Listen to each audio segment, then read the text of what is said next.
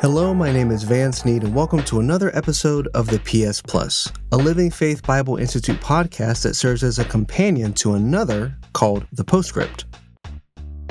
Now, on that podcast, pastor and host Brandon Briscoe each week will be speaking with other pastors and professors from the Living Faith Bible Institute on a wide array of topics. Here on this podcast, the PS Plus, we'll take a look at some of those topics that are being discussed, and we'll dive in just a bit deeper. In today's episode, we're going to continue taking a look at Bible translation philosophy, specifically as it relates to dynamic equivalence. So, let's do this thing.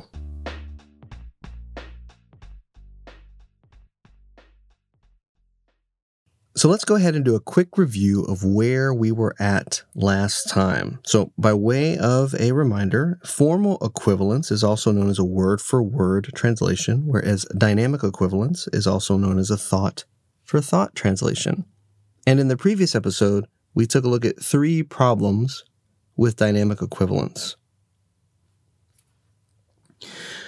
The first is that it takes a critical view of Scripture. That is not a faith-based view that God has providentially preserved His Word, but rather a critical view that says that the original autographs were preserved, but it's up to the science of textual criticism and learned scholars to dig back to the originals. The second is that we saw that the translator is essentially acting as an interpreter. So it's not just the conveying of the words from one language to another, but a degree of subjective interpretation as to what needs to be conveyed and how it should be conveyed that is independent of the original words, which actually do convey meaning. And the third problem that we had with dynamic equivalence is that it is in opposition to biblical literalism. And from a dispensational viewpoint, a dispensational perspective on the Bible, biblical literalism is fundamental to our hermeneutic as to how we interpret the Bible. Now, as some of you guys know, I've been taking the manuscript evidence class offered by LFBI, and I'm pulling a lot of really great content from that, and that's taught by Pastor Alan Shelby. And Pastor Allen was also on episodes 100 through 102 of the Postscript talking about the King James Version of the Bible. And one of the things that he did in those episodes and that he's been talking about in the class is kind of an exegetical defense of a faith-based view of Scripture. So what do I mean by that? Well, if we're going to get up on our high horse and talk about how God has providentially preserved His Word, and we're going to make this a major issue that we're going to set our entire life to, well then, let's not let it be just a good idea that we came up with. Let's actually find a scriptural basis for why it is that we are taking such a hard stance on this particular issue. To that end, Pastor Allen talked about a passage in Jeremiah 36 as a way of illustrating how God is able to providentially preserve His Word. Now, I'm not going to walk back through what he did in that episode, but what I do want to do is something similar as it relates to why it is that we think that God's individual words are so important and not just His thoughts. And so, if you will, we're going to do a little bit of Bible story time today.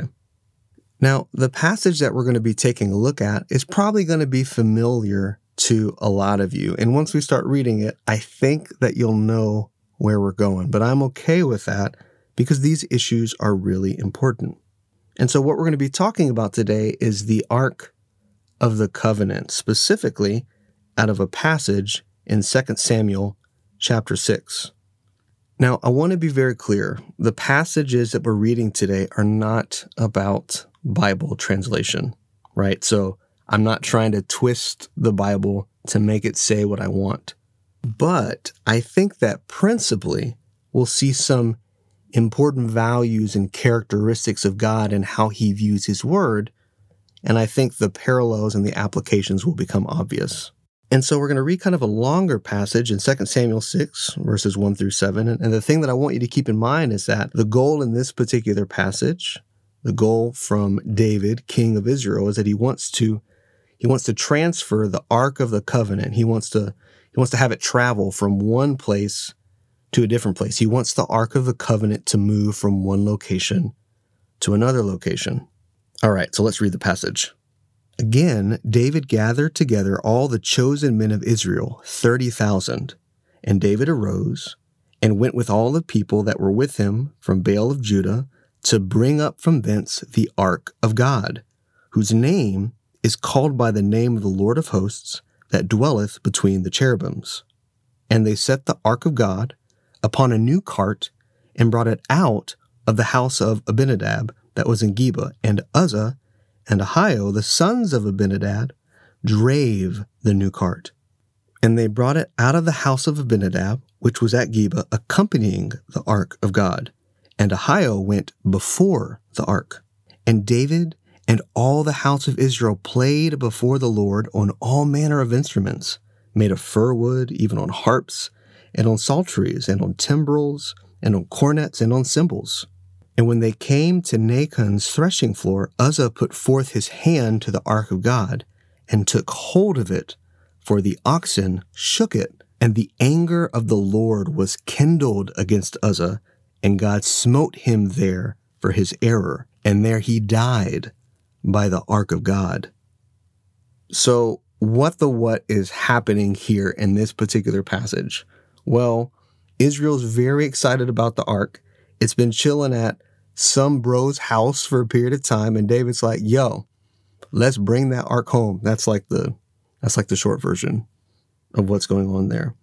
And we see in verse 2, that's the goal, is to, quote, bring up from thence the ark of God, again, to transfer it from one location to the other location. Again, the end result is that the ark is moved, right? We want to move the ark. But what we need to take note of is the process of transfer, because the Ark of the Covenant is on a new cart. It's being driven by oxen, and yet something happens and the cart is shaking. And you can imagine, the Ark of the Covenant just like, taking a nosedive is like probably not a good thing. And so, poor Uzzah, he puts his hand up on the cart to make sure that it doesn't fall, and boom, like he gets got immediately. I imagine it, there's just smells like smoke and burnt hair, like dude got. And we find out David is none too pleased about this. So that by itself, we can exposit a couple of things. We can see a couple of things. We can see that, God is very holy, and he's so holy, and he's unapproachable, and there's an application there. But what I want to do is draw our attention away from the new cart and actually back to the instructions that were given about the Ark of the Covenant in the book of Exodus. Because, as you know, if you've ever read Exodus, God is giving very specific instructions as to how all of the instruments of the tabernacle are to be made, how the tabernacle itself is to be made and reared up, but also how the Ark of the Covenant is to be transported. Let's read in Exodus chapter 25, verses 10 through 15. And they shall make an ark of shittim wood, 2 cubits and a half shall be the length thereof, and a cubit and a half the breadth thereof, and a cubit and a half the height thereof. And thou shalt overlay it with pure gold, within and without shalt thou overlay it, and shalt make upon it a crown of gold round about. So this ark is basically looking fresh.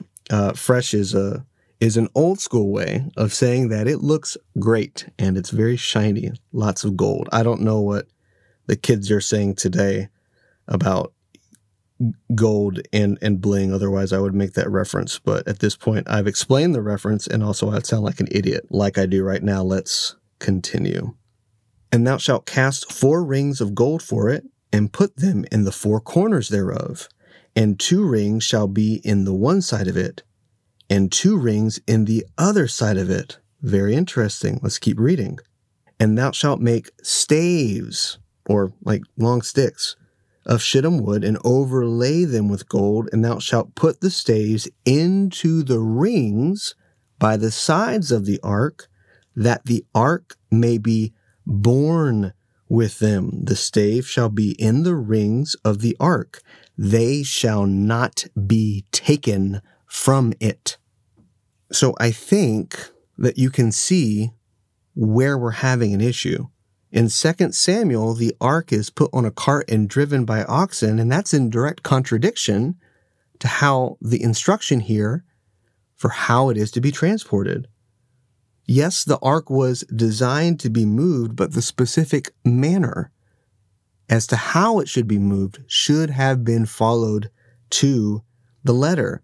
The ark had been designed to have rings and staves that went through it, and that men would pick up the ark and move it. It was to be carried on the shoulders of the Israelites. And we see a very clear following of this instruction in the siege at Jericho in the book of Joshua. When Israel comes up against Jericho, they were carrying the Ark of the Covenant. They were encompassing Jericho. This is how God designed the Ark to be moved. And so what we see very clearly from this passage is that God isn't just interested in the end result. Or another way to say it is, God isn't just interested in the thoughts of getting the ark from one place to the other place. He's into the specific words that he used to illustrate how it is that the ark should be moved from one place to another place.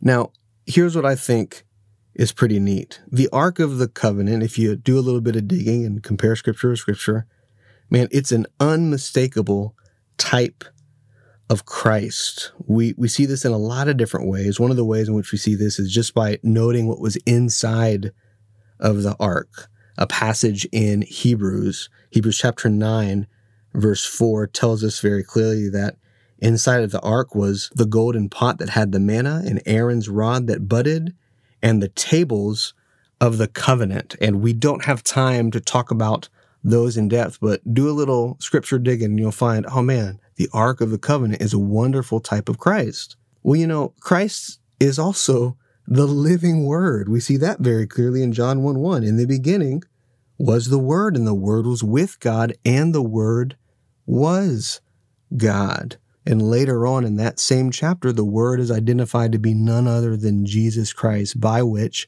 all things were made. So I hope that you can see these parallels. It's not enough that we get excited about the Ark of the Covenant and sing songs and do dances and move it from one place to another, and at the same time disregard the words of God that are instructing us. And in a very similar fashion, when it comes to how it is that we view the Bible, we have to ask ourselves the question, is it just the thoughts that count? Or is God concerned about his very words? I mean, if you want to know which one is it, go ask Uzzah.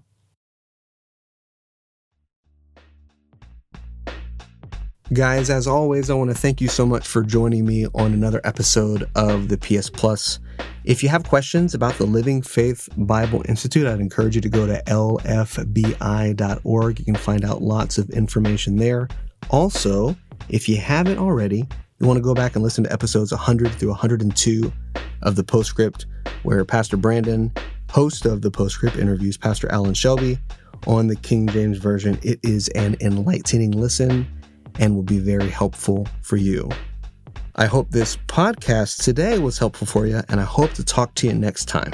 Take care.